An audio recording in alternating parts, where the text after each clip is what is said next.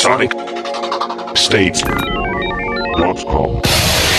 Right, hello and welcome to Sonic Talk number 47, which is recorded on the 23rd of May, going live on the 24th of May. That's a Thursday, 2007. We've got a number of people with us this week. I'm glad to hear we've got Rich Hilton, who's back with us. Rich Hilton, of course, working with Chic, Nile Rodgers, etc. And you're just back from Hawaii, where you did a gig. Is that right? Yeah, it was a tough one, I got to tell you. Wow. The weather was perfect all week long. We all brought our wives and significant others with us, and entertained a room full of extremely partying people. So, what sort of gig is that? Is that like a kind of is that a private gig for some wealthy bankers kind of thing? It was a private show for Amway of Japan, actually. Amway of Japan. Okay. Yep.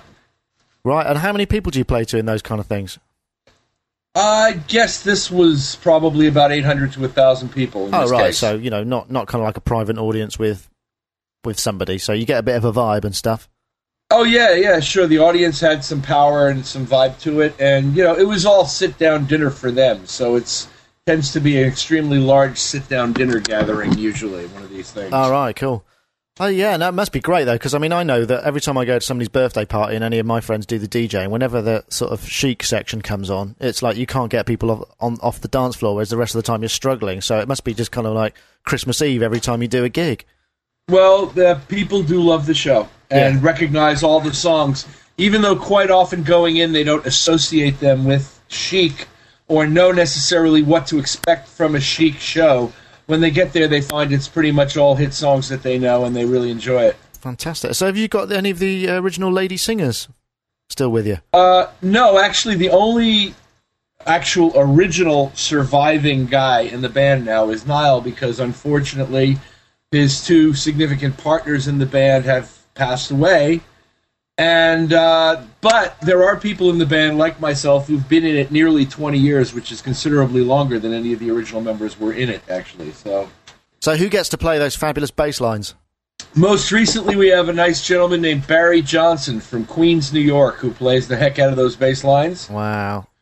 In the recent past, we had a fellow named Jerry Barnes, who was also brilliant. So do you get like the cream of the session musician crop, or what kind of personnel come through? The personnel stays pretty consistent in general, and it is a pretty stunning bunch of players with whom I feel very privileged to get to gig every so often. It's a really, really nice bunch of folks, too. We get along really well, and people always comment after the shows how much we seem to be enjoying each other as much as the music and the audience. Well, it must be great, because, also, I guess you don't have to rehearse like crazy, because you must most of it's just the stagecraft, I'd imagine. Is that right?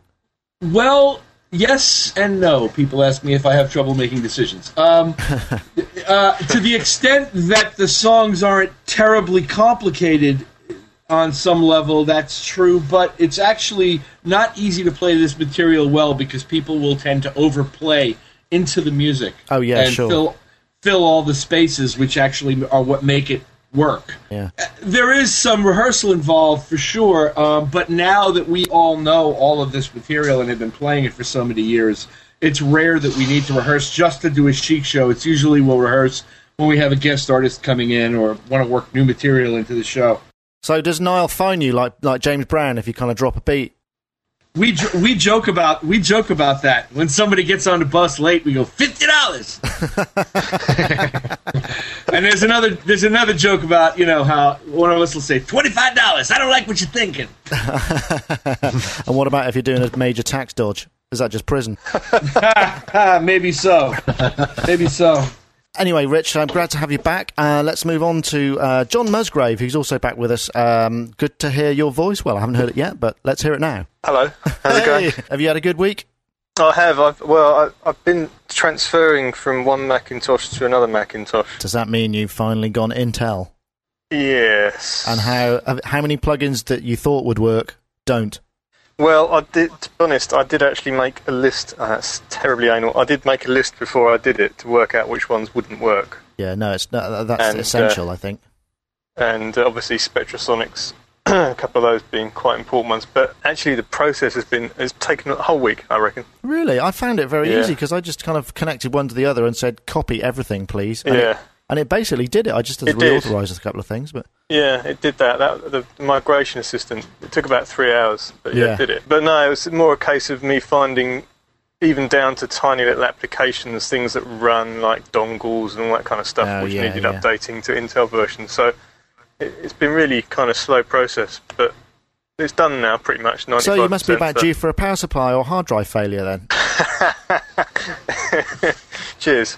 Well, you know. I'll be buying my Apple Care package tomorrow. You're backing up, presumably, as well, once you've done it. That's what I always do. You know, you set the system up and go, right, it works, snapshot, now, put it in the cupboard, just in case. Yeah. Actually, to be honest, I'm surprised by how loud the hard drive in it is. Really? It's got a Seagate in it. Well, we've got one in the office. We've got a Quad 2, and mind you, it does nothing most of the time, but when it's doing video, I don't think it's got Seagates. I don't know what it's got in it, but I'll check the DB rating. Yeah, sorry, all I'd say is it is substantially quieter than G5. Oh, yeah, the hard those drive things is like noisier. Hoovers. Yeah, I'm trying to read a CD. Leave me alone. Okay, and of course, Dave Spears, G4 Software. Hello. How are you doing? Thanks for holding on there. I hear you've got another Universal Binary Day. Yeah, today. Last one. Hey. Although no one knows it yet. We put them up late last night, and we're doing a few tweaks, so they are there, although we haven't announced anything yet. Oh, right, okay, cool. Well, that must be a load off. Do you have kind of like a special song you play, you know, on days like this or anything? Well, we were going to put a thing on the site, a message on the site saying mission accomplished, but then I realised the last Herbert who did that was wrong. Yeah. So you mean you haven't announced yet the release of the brand new Universal Binary Mini Monster? No. Maybe you could put it on your Hiltonius.com blog, Rich. I'd say it's about time I put something on that blog. Okay. I've seen Niall's name on the on the database. Yeah, I got it on his MacBook Pro. Cool. Excellent. And, of course, Mark Tinley. Sorry to keep you waiting there, Mark. You've been very quiet, so I'm only assuming that you are still there. I am still here. I've been deliberately very quiet because I always talk over people, so I'm trying especially hard not to. How's your week been then, Mark? Been good? It's been pretty good, yeah, apart from one disastrous thing.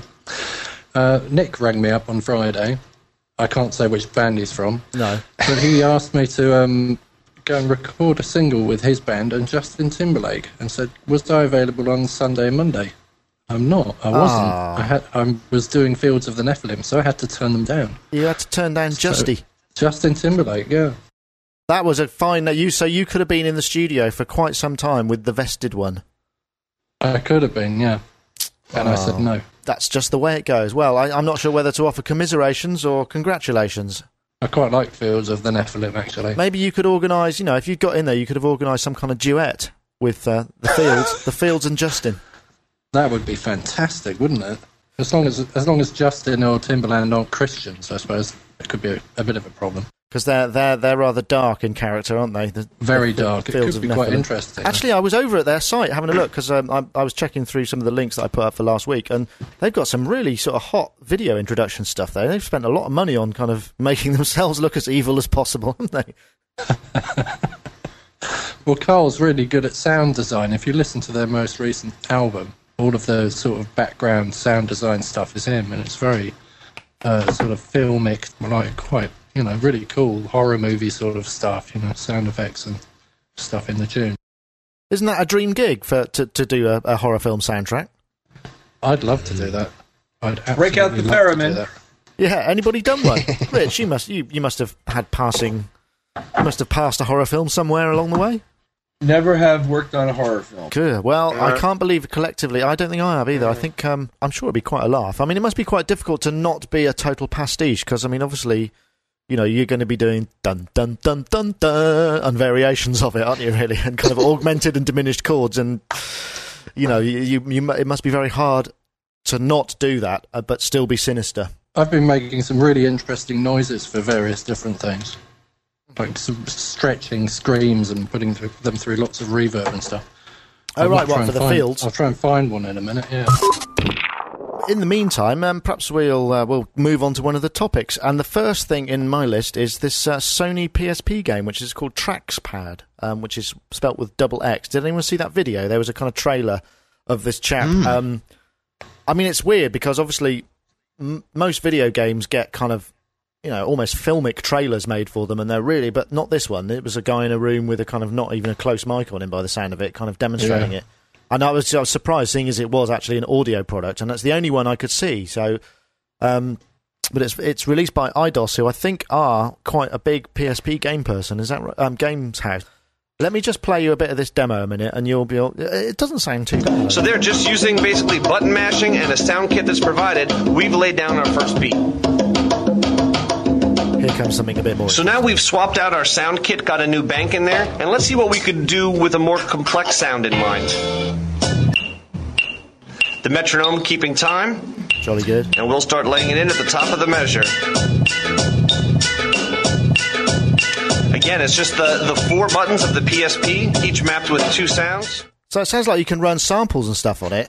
I mean, I know, as kind of perhaps people who work with the kind of audio pro gear, we might not be kind of thinking much of it, but considering it's actually a handheld device that enables you to arrange samples, it could be kind of quite a good game, you'd think. Or not a game, but a good kind of tool for people. And you can record your own samples in it as well, by the looks of things. He said about halfway through, I'm just going to use the microphone to record a sample, and he recorded something that went dink, and within seconds he was actually playing it back on the machine. I thought that was highly unlikely, and for the reasons of displaying the product, they probably didn't show the editing of it. Or well, I don't know. Maybe it's auto top and tail. Yeah, it might do. Or you set the amount of time that you're going to sample for so that there's no wastage or whatever. But yeah, I mean that sort of stuff is obviously going to have to be, a little more hands-on or automated, so make it more difficult. But you could certainly put a load of breaks together and a few drum sounds. I mean, it allows you to mix virtual sequences, drum machines, keyboards, and export your creations into WAV and MP3 formats. Basically, you've got 1,000 sounds, and by the looks of things, you can save your own as well. I don't know, I'm not very familiar with the PSP, but can you hook it up to a computer and kind of load and save things onto memory and storage and what have you? It's got a USB on it. Right. He doesn't really go into that too much. I mean, like I say, the trailer's not particularly happening. He does say at one point, exotic instruments you have not yet been exposed to, and I thought, I might just have to go and listen to one. Yeah, what could that be? That smacks of that sort of one of those higher numbered General MIDI banks, doesn't it? But, we could laugh, and indeed we will, and have, and do, but it could be cool. What do you think? I think you hit the nail on the head when you sort of said game, because it's just, if I was sitting on a train, I'd rather be doing that than playing a game, to be honest. Yeah, you might actually get something useful out of it. And I suppose, if you've got a mic, and you could sort of immediately kind of loop up environmental stuff, so you could be, in a gig or whatever, I don't know, somewhere where there's some noise, and you could essentially kind of make some beats out of it. And I really like the way that the interface kind of throbbed. I don't know, maybe it's just me, but it made it feel kind of quite, perhaps more tactile than it actually was. I mean, essentially what he was saying is, you use the buttons to trigger sounds, and you've got 2 banks of 4, I think, per kit. So it's not a huge amount, but if you get the samples right, that could be kind of quite funky. It looks like something I'd probably quite like using. You say you buy it, Dave? Yep. It's yet another way to annoy people on the plane on the way to NAMM. Dude, what's the export sort of format WAV and MP3. But the whole lot as a blend, yeah? There was no way I think so. I mean, he didn't. I mean, that's the thing. He doesn't go into a huge level of detail on it, and because it's not actually out till end of June by the looks of things. I mean, I don't think it's going to be an equivalent to Logic or anything, but certainly, a simple sampling drum machine seems to be something that it might be capable of, and it's got auto quantize and what have you, as he demonstrated at the beginning of the video, just by sort of thrashing around on the buttons. And you can export it as a ringtone. Wow. Most important. But I'd prefer, if I had a daughter or son, I'd prefer they did that than perhaps gruesome shoot-em-ups or, whatever. But he seemed to be adding and subtracting beats into the step sequencer as it was going along as well, and I liked the way the step sequence was running, sort of racing past, and it seemed like it was almost like a game in that. Nobody seems to have successfully made a kind of crossover music stroke platform game. I wish them luck. And like I said, June the 27th, it's projected date, and you can pre-order it from, various places, and I saw it was about $41.99 or something like that. Bargain. Well, Dave, if you get it, perhaps you can let us know what it was like. Perhaps you can write us a new theme tune.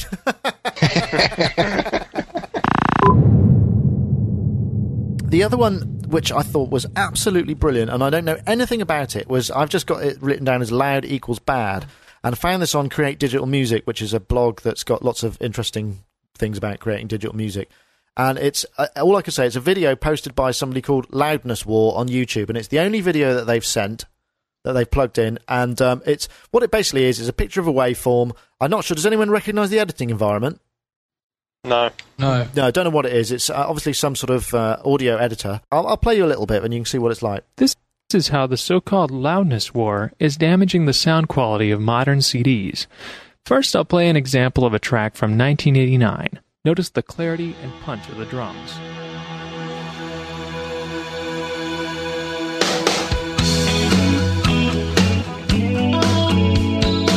Since the two drum hits are already maximum volume, if we want the track louder on the recording, we have to take the quieter bits and turn them up. If this track had been released in 2006, someone would probably have insisted that it be this loud.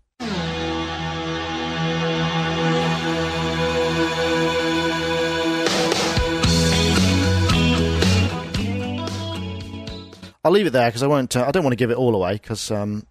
But it's a fantastic illustration of how we've sort of fallen into the trap of everything being normalised and maximised for, well, it's either radio or listening in an environment where there's a background noise. So, because otherwise, you take your tape to a disco, for instance, in the early days, and obviously it not been mastered or anything, and somebody puts it on and it sounds rubbish compared to the other ones because it's all so quiet. But it just demonstrates so fantastically the sort of destructive nature of that. And I don't know whether you'll be able to hear the differences between those, once this is encoded down to MP3 and what have you. But wasn't it just so simple and direct? I thought it was a great video. I really did. I was looking around at various discussions about it, and one thing that people were saying was, maybe what they should do is have two mastered versions. One is for release to radio and TV and stuff places where it has to be as loud, and then another one which is kind of domestic album listening, so you would listen to it in the sort of way that it was intended, because obviously the mastering engineer, but just by those two normalisation examples, let alone EQ, can change the nature and the perception of it so drastically. But this is what it used to be like in the 70s with 7-inch and 12-inch albums and singles, because the 12-inch had a limitation on volume, because obviously if you turn it up too loud, the grooves will run into each other. Right. And albums and singles sound significantly different. I think that's actually a good idea. I mean, there's an element in that with vinyl with regards to how much you fit on the side, isn't there? Obviously, yeah, I mean, we don't more have to, you want to fit exactly, on, the smaller the grooves get and the quieter it gets. Well, and also, I mean, when we used to go and get 12 inches cut, it's how much bass you can get in there without the needle jumping out of the groove, all that kind of stuff, and how low it goes, because obviously if it's... I think the irony is, and I've used to sort of try and destroy audio by turning it down so quiet that it would get to the point... I mean, this is before the bit crushing plugins came along, like Bit Crusher and Decimator and all that. I used to turn it down in Logic and down and down and down and down to like 0.1% of a normalised file, which would be 100%. And even if you turn something down to 0.1% digitally and then turn it back up, it still retains a good amount of information for you to be able to identify what that audio is. Right. So the amount of headroom between 100% and 0.1% or less means there's no need to be turning this stuff up this loud or compressing it to this degree, because there's the availability of sort of another 96 dB of clarity. I would agree from an aesthetic point of view, but from a purely sort of fit for purpose, it's almost, you just don't have any choice. I mean, Rich, you must find this. I mean, you work in stuff all the time. And I mean, the final master stage, you've got to kind of run with the big fishes, haven't you? You've got to be within a certain kind of dynamic range, or your stuff sounds quiet. Certainly this has changed the way I work and the way I use compression along the length of the process.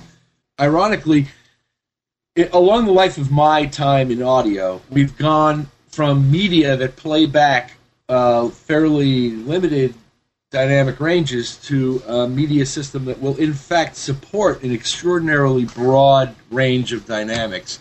And at the same time, the culture has moved towards this more and more compressed and lower fidelity kind of medium with regards to AAC and MP3 files, and with regards to the kinds of compression that gentleman was displaying in the in the video. So the whole thing is odd and ironic to me. And yes, of course, it has affected the way I work because I have to make music that sounds something like what people who buy records today listen to. On a sonic level. On a sonic level, at least. To some degree, if you're designing a sound system for a car or whatever, you're going to listen to all the current music and you're going to design that system to make that music sound good. So the actual equipment that people are listening to on is going to be influenced by the way people like us are mixing music, and it's going to spiral back on itself, and, the problem can only get worse, can't it? Well, maybe. It's an interesting social phenomenon to observe how, quote, what sounds good, unquote, changes over time with regards to the listening habits. I think it kind of dovetails to what you were saying. I was at a live show last night in New York City at the Nokia Theater, and there was so much low bottom in that main system that I felt that the sound guy was fighting to regain the mid-range the entire night because the bottom had just completely obscured it. It had so much energy below 80 cycles. And I suppose this is what people want to hear now. I'm not sure if it's 20 years of boom boxes and increased bass frequencies and the loudness button taken to an exponential level culturally or what it is, but it's interesting to me because I would hate to have to mix to that. I couldn't understand why they had so much bottom in that room. Well, I wonder, I suppose the other thing is, we've kind of been through a very strong kind of club culture for like maybe 15, 20 years. So we're used to hearing kind of loud, pumping music, and it almost feels like we don't get the same vibe. We don't get the adrenaline unless it has an element to that, even if we're listening to it on our, mobile phone or at home on a boombox or whatever. Maybe that's what seems to be trying to be emulated, and all of this stuff is a kind of spin-off for that, because obviously some music is not designed to be played in the club, so it therefore doesn't really need to have that treatment. Yeah. I think it's interesting what you're saying about what uses music are used for. And for example, the demonstration on the YouTube video sounded better the second time round down my Skype phone, okay? But obviously when I listened to it on my computer, it sounded better the first time round without that heavy limiting. Right. And what you're saying about, for certain uses, you want it to be limited, you want it to be the dynamic range to be reduced, and the distortion isn't an issue. But for other uses, say, a production CD, you don't want that to be the case, or certainly not too much. Sure. And I think you've got a major problem at the moment whereby record companies or releases are getting encoded off those heavily limited CD releases. Maybe. Whereas what they should be doing is encoding them off a previous generation of the master, right? Pre-master, which hasn't been treated. Yeah, which hasn't been treated in that way. If what you're saying is true, which I think it probably is, that there should be more than one option to people.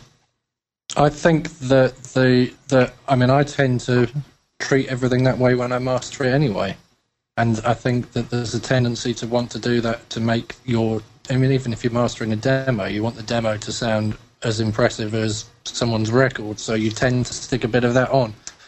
A bit of like L2 or whatever. Yeah, it's the funny though, isn't it? Strips are in Logic or whatever. It kind of goes on at the end, and I don't actually ever make a version that doesn't have it. I hate to say, I've been bitten by that bug. What I've taken to doing is delivering people versions that have been slammed to listen to, and then always deliver them the version with nothing on it at all for the final master. Right. So they can hear what it's like when it's been squashed. But they're getting a version that hasn't been squashed, and they can do their own squashing and screw it up as much as they like in their own way. Well, that's a good idea, I suppose. Then at least they've got the option. I don't know, Dave. What do you think? Is it kind of is it gone too far, or do we like it? I think if you ask most kids, they like it. It's weird, It reminds me of that whole kind of drum machine situation in the 80s. I'd play older tracks to kids, and they'd be like, "Yeah, but it's out of time." And it's kind of the same here, with sort of dynamic range. Everybody wants everything kind of in your face. Yeah, it's too quiet. But it's horses for courses, isn't it? Yeah, I just wonder what course and what horse it is that doesn't require that. I guess classical and that sort of thing. Because that's the thing I've noticed. I put a load of stuff via on my iTunes library, and a lot of classical stuff as well. And at the moment, it's going through my TV because I'm still trying to figure out what kind of set of speakers to go through. And trying to listen to classical music is a nightmare because you've got to turn up the TV so loud to get dynamic range, to be able to hear the quiet bits effectively. That if you accidentally switch inputs and go back to kind of the satellite channel, it sort of blows everything up. I've been going back listening to a lot of acoustic music, John Martin stuff like that recently, and I just love all that light and shade in it and real subtleties. But I am an old git.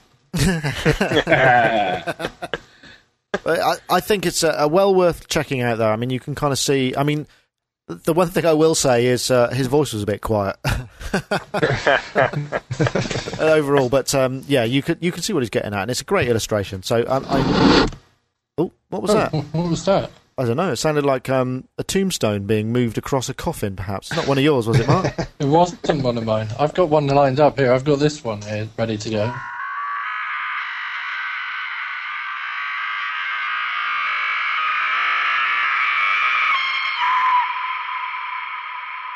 Oh my goodness. Maybe we should sell that as a Sonic State ringtone, eh? Well, anyway, so loud equals bad as the head of that topic, and there's nothing else to say about it apart from it's one bloke who's put... I guess he might be a mastering engineer. He sounds like a kind of academic or somebody who's kind of quite clued up about these things and demonstrates very ably the whys and wherefores of turning things up and reducing dynamic range. The new NN6 music production synthesizer from Yamaha. Codename Minimo. The 61-note portable synthesizer with incredible sonic power based on motive tone generation, real-time audio control, USB connectivity, and computer integration. Bundled with Cubase LE audio and MIDI sequencing software. Create, produce, perform with the affordable and versatile NN6 music production synthesizer from Yamaha. www.mm6music.co.uk. That was an ad there for the Yamaha Minimo synth, which is driven by a Motif engine. It's one of the lower price synths that they make, and it's a jolly good value for money, so I'm told. And they sponsor the podcast, so if you want to make us look good and you're interested in their products, or either of the above, go visit www.mm6music.co.uk. The top 10 heads-up techno glasses. Now, what these are basically are like they're a pair of glasses with small LCD screens, or large, depending on the sort they are, in front of your eyes that you can watch TV on. And they kind of equate to, I mean, it's quite interesting because they go from a couple of $100 up to sort of $800 or $900 or more. And they equate to kind of things like, looking at a 60-inch cinema screen from a distance of 3 meters or a 42-inch from 2 meters. That's how they measure what it actually looks like. And but I was thinking it would be kind of quite a cool thing to try out. Anyone ever tried anything like this? No. I've wanted one for years. I used to take this big rack on tour, and it had various screens and computers and things in it. And I always thought that this would be a much better solution to having this was before LCDs, so it was a vacuum tube in a rack, and it was going on and off the back of trucks, and inevitably, Sony Trinitron monitors break eventually. So I always thought this was a good idea, and I sort of looked at various different ones, but these look really cool. It just seems like if you had that and like a PDA, then presumably the resolution, you wouldn't have to have kind of fearsome... Well, you'd still need the graphics power, but you wouldn't need these giant LCDs. You could just slip these on, and you'd eventually have a fairly enormous bit of screen real estate in front of you without having to kind of, with just a pair of glasses. I thought that was kind of quite cool. You could snap the lid off your G4 and throw it away. It'd be less to carry. Well, that's true. Plug a set of these in the side of, in your laptop. And a lot of these glasses they're not total wraparounds. I mean, there are a couple of things which we'll move on to, which I thought were hilarious, but they're kind of quite slim, so they're not totally obscuring your eyes, so you can choose to look at them and you can look up and away.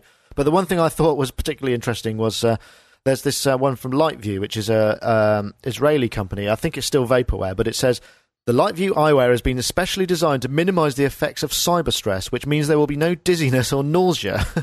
And I was kind of thinking, so is that what happens when you wear these things? I mean, is that kind of a side effect? Because that doesn't sound too promising, does it really? Any of you guys ever used the virtuality headsets a few years ago? Probably about 10 years ago. No, they're the same sort of thing, presumably. Yeah, almost a bit more basic visually, but that's what it reminded me of. But there's one pair on there which were just like a pair of glasses with a tiny little chip on the side.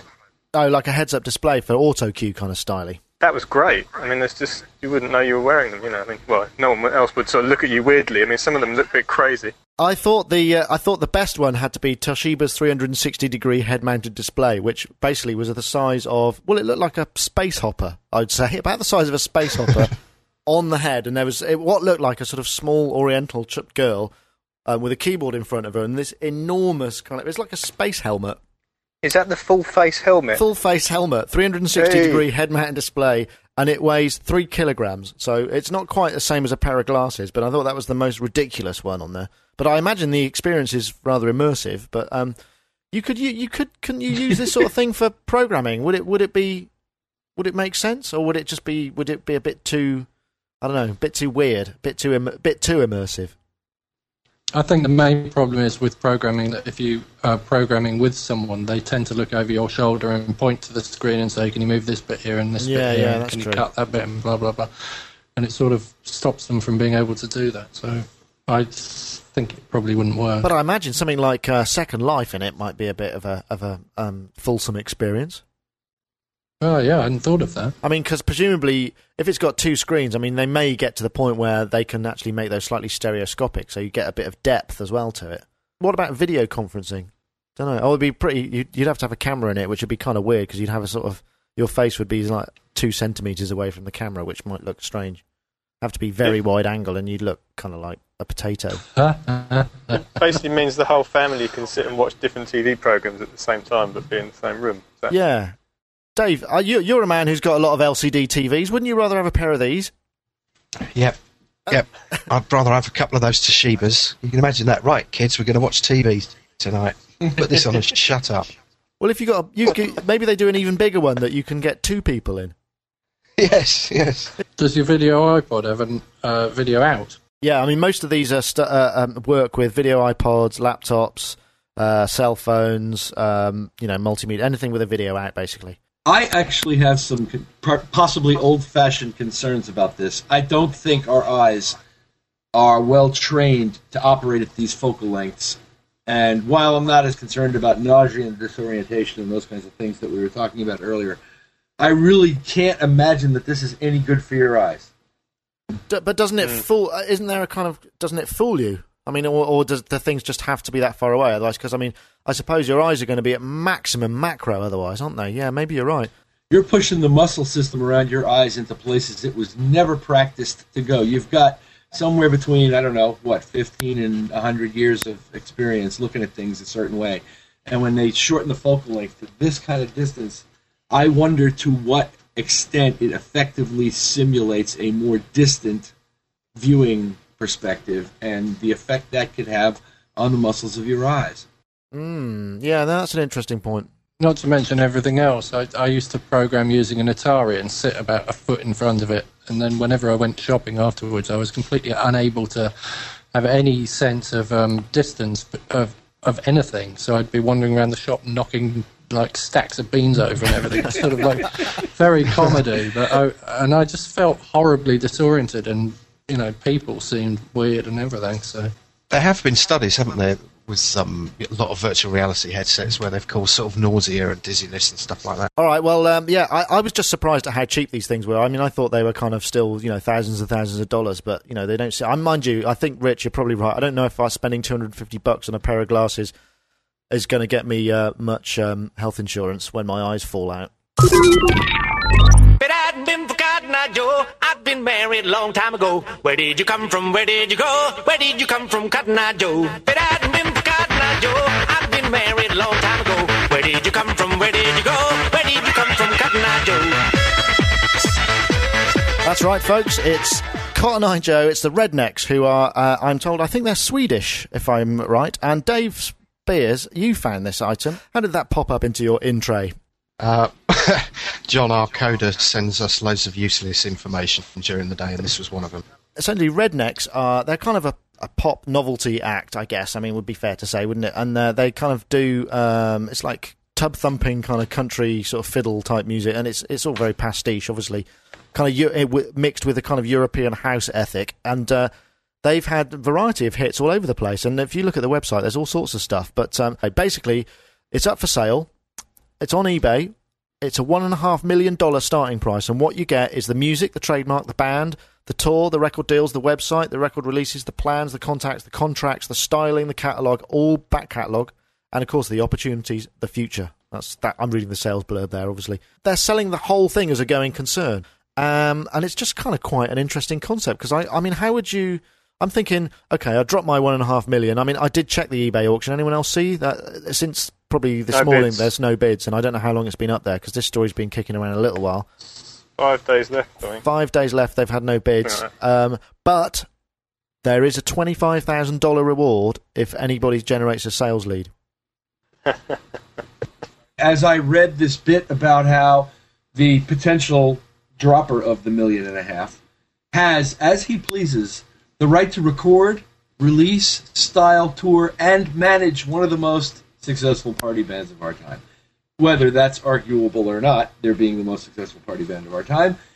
That is like indentured servitude. What if the guy who buys this thing wants them to record, 18 hours a day, 7 days a week, and wear, wear stuff they don't want to... Like, in other words, you have just signed a contract that says that somebody else is completely in control of your life. Yeah, that's kind of weird, isn't it? That sounds like S&M to me. Maybe that's who it's going to appeal to. With a contract. Well, I don't know. I mean, I'm sure the finer details and finer points would have to be sort of thrashed out in a court of human rights, perhaps. But it's. I take your point, but it does seem like a strange kind of. It smacks of kind of, oh, we're sick of it, but we're still going to do it if you buy it. From what I can gather, it's owned by 3 people, right? Ah, okay. The question I would ask is quite simply, if it's a going concern, why are they trying to sell it? Yeah, exactly. And secondly, it's overpriced. They had the cheekiness to put a buy it now price on there. That's outrageous. I reckon they figure they can get paid to sit around for the next 10 years if they can sell it one time. But like I said, that bit about they can decide when you play and record and what you wear, that's a little weird to me. But yeah, it's a strange one, isn't it? I mean, I've never seen anything... Presumably this must happen, though, because bands split, don't they? And you get bands touring with names that they own, but then none of... and then you get the original members of the band touring with another name, so... I don't know anybody like that. But yeah, so if anyone fancies either buying Rednecks or finding themselves 25 grand richer, that's dollars, then they could pass on any sales leads to popbandforsale.com, it is, in fact. So if you go there, all the details are up there. Shall we go to Rock School and Vince Clarke? Who likes Vince Clarke? Oh, only me then. Well, I didn't mean as a person. I mean, he may not be a great person. He may be. I've never met him, but I mean, you can't deny the chap is a bit of a synth, a monophonic synth, perhaps legend, and has been responsible for quite a number of classic pop-tastic kind of stuff. I mean, what did it start at? Depeche Mode, Yazoo, of course. Erasure, of course. I mean, they've done pretty good. Wasn't he in Human League for about a minute as well? Don't know. Perhaps not. Via Matrix Synth, which is a great blog where he finds all sorts of synth trivia and interesting stuff. There was a program called Rock School in the UK, which was what? Was it just the 80s, Dave? Can you remember? Or was it 70s as well? I think it was the 80s, wasn't it? 80s, yeah. It was the 80s, and it was actually, I mean, it was incredible, really, because it was prime time, and what it was there was a bass player, drummer, guitarist, and a keyboard player, and they kind of teach music from a kind of being in a band perspective. I mean, it was very straight and dry, or it seemed that way if you were in a band yourself. But, I mean, when you consider what they were trying to do and the fact that it was actually given a prime-time slot, it's remarkable. So anyway, so Vince Clarke is there just showing how he puts a song together with his little... Did anyone recognise the programme he was using? It was the BBC B, wasn't it? The BBC B. Oh. With this Yumi 2B interface. God. Did you use that? No, thank God. I think Chris did at one point, but no, I was MC 500 and above, basically. Well, the one thing, I mean, even back in those days, he obviously had a fair few quid, and he's had a room full of kind of quite desirable equipment. But I have to say, you can understand why he designed that sort of amazing dome-shaped studio, because it looked a bit like kind of the back of a shop, didn't it? There was just sort of crappy shelves and sort of white Formica cupboards and MDF and stuff. It just didn't look very stylish, not for a kind of happening musician. But that bit was fun. But I just thought, was there anything else in the US that sort of equated to Rock School? I don't recall. I do recall something about 20, 25 years ago where I think it may even have been Herbie Hancock had a show briefly where they would kind of show you how to be in a band. I think the only other thing I saw was, but I think, again, it was a UK thing. It was Gene Simmons from Kiss, who's quite a formidable character, was trying to put a band together, wasn't he? And he had they were auditions. That was called Rock School, wasn't it? And it was quite harsh. They weren't trying to teach him anything. I mean, although I think they go through bits where somebody would learn how to kind of rock out a bit better or play the bass a bit better or develop their sound, and so there was an education element. But then at the end of it, if they didn't sort of do it well enough or they sucked a little bit, Gene Simmons would just kind of give them a really hard time, hard talking to, and then they'd be kicked out of the band, and there were lots of tears and what have you. So it had all the usual reality TV mechanisms, but it also had a little bit of music education to it as well. Does anyone have any connection or know any of the people that were in the UK rock school thing? Because they struck me as being a particularly uncomfortable group of people who weren't perhaps best suited for the job in hand. As we speak, I'm looking through the Rock School book. Oh, yes, they did a book. I think I got one of those when I was a teenager and in a band, and my mum thought, oh, you're in a band, you'd like this. I'm not sure I did. But well, there's some pretty cool stuff in here, and it was co-written by my old business partner, Julian Colbeck. So we've got interviews with Dave Smith, we've got Wasp in here, we've got the Prophet 5, we've got the Arp Odyssey, we've got all sorts of interesting stuff. Have you got the names of the people who were... there was a lady guitarist, I remember. Deirdre. Deirdre. Oh, that's really wrong. Deirdre. Was she called Deirdre Rock? Or something like that? What was her name? Deirdre Cartwright. There we go. Oh. Was the drummer's name Jeff someone? Yes, Jeff Nichols. My favourite of all was Henry King Thumb Thomas. Oh, yes, he was the bass player, wasn't he? Because he used to do... I mean, I think he got the gig because he was probably the only person that from the BBC orchestra who could play slap bass. Yeah, nice. In fact, I think the piece on YouTube opens with Henry King Thumb himself introducing Vince Clarke and looking like a kind of rabbit caught in the headlights of the camera. And they always used to wear very unsuitable... Well, it wasn't. It was very 80s stuff, wasn't it? So they had jackets with big shoulders up, but with the sleeves rolled up. Oh, perfect. Sonic State. As we know, all of MP3, which is a kind of Russian-run MP3 download site, which has a very interesting download model. You actually pay more, higher quality downloads, and they offer, in some cases, much better quality downloads, much higher bit rates than iTunes. But the downside is all of their content is nicked and not paid for. They don't pay any royalties or publishing. They're just coining it in.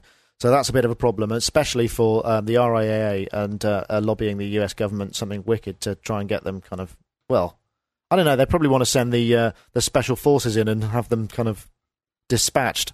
Anyway, in the meantime, Virgin, who are UK ISP, who are also run a record label, customers of Virgin as their ISP, who are a big cable provider, are finding that all of MP3 is sort of unable to reach. They've just basically blocked it from all their users, which made me think, well, is this kind of thing ethical? Is it legal? Should they do it? What do we think? I think it's going to happen, isn't it, in the future, sooner or later? I'm interested to know if an ISP how, to what extent, and how they have a right to limit the content that their subscribers receive in an environment where the subscribers have limited access to choice with respect to providers. So, for example, here in the U.S., cable providers seems to be one of the legal monopolies. I don't know if that's legally what you'd call it, but there is only one cable service provider in any given area where I've lived here in the United States. There's not competition freely among them. So if they, as my ISP, for example, have the right to limit what I'm allowed to get on my computer or on my TV, which obviously they do, and obviously I agree to that, then I'm not sure. I don't know. It seems to me that we don't have you don't have any choice to go anywhere else, but at the same time, I think that they, implicit in their agreement with you, choose what you watch on TV, and to some extent can choose what appears on your computer. And why wouldn't I? I mean, it's like the Fox network and CBS. They choose what you can watch. Say, for example, and boy, is this taking this slightly off topic. In the last 6 months, there was a brouhaha about certain American cable providers considering running some version of Al Jazeera on their cable networks here in the United States. Okay. And there was a lot of discussion, shall we say, in some circles about it. I'm sure in the media there was. And, but, behind the scenes. And I think it was ultimately decided by most of them, if not all of them, that they were not going to run it because they were concerned about a backlash from their viewership. Right. So it was a commercial decision. It's not a legal thing. It's more of a social thing and how it relates to the way you want to have a relationship with your customer. Yeah, maybe so. But, I mean, I suppose people were speculating because Virgin are, in fact, a fairly large record label, even though... John, are they still actually Virgin-owned, or did they sell to EMI? I can't remember. V2 is Virgin's label. Right. Virgin is owned by EMI. Okay. Hasn't EMI just been bought by someone else as well? Oh, yeah, that was a big bit of news, Always actually. trying to sell it, aren't they? No, they have. They've. Is it actually happening? Who is it who bought them this time? Is it private equity? Private equity. It wasn't Bertelsmann. It wasn't BMG because they were. And it wasn't Warner's. It wasn't Warner's. It went to basically a private. Yes, that's right. I seem to remember seeing that. That is actually quite big news, I suppose. What do you think? Terra Firma Capital Partners. Terra Firma Capital Partners.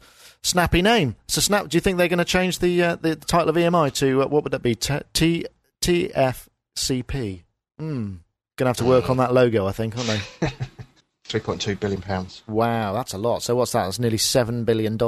It's interesting what Rich was saying about the cable service in the States, because I think in the UK now it's all Virgin, isn't it? It used to be NTL and Telewest. I used to be a Telewest subscriber, and now it became Virgin. I was inherited as a customer by then, and I have to say the quality of service has dropped like a stone. Internet access at peak times is dreadful. It's almost down to ISDN.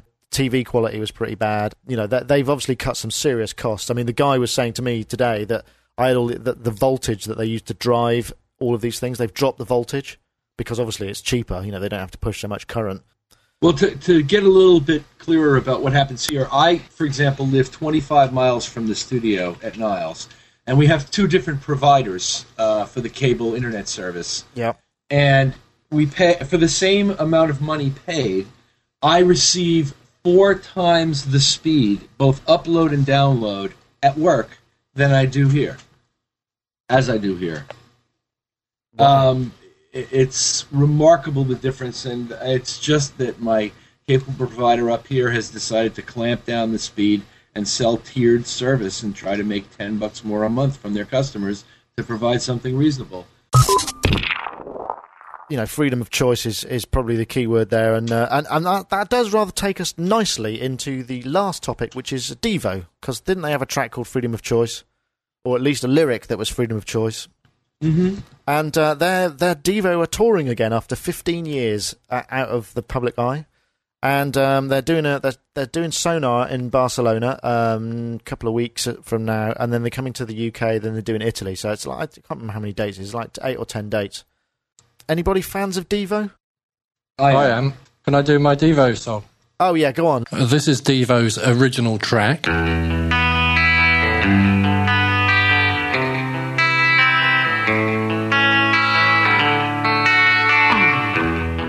And I needed some different chords, so I retuned it so it then sounded like this.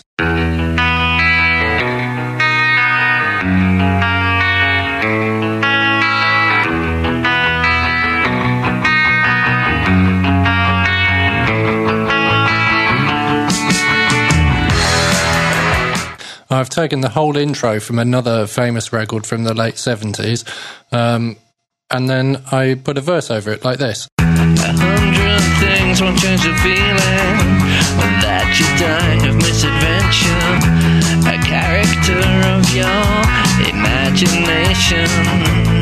And then without changing the backing at all, so I've still got all those Devo things running, I wrote another set of chords that kind of worked with them, and I came up with a chorus that does this. Your toxic heart, you put a needle in your vein just to hide your shame, it seems. Your toxic heart, if this is a game, then I'll chain to your disease.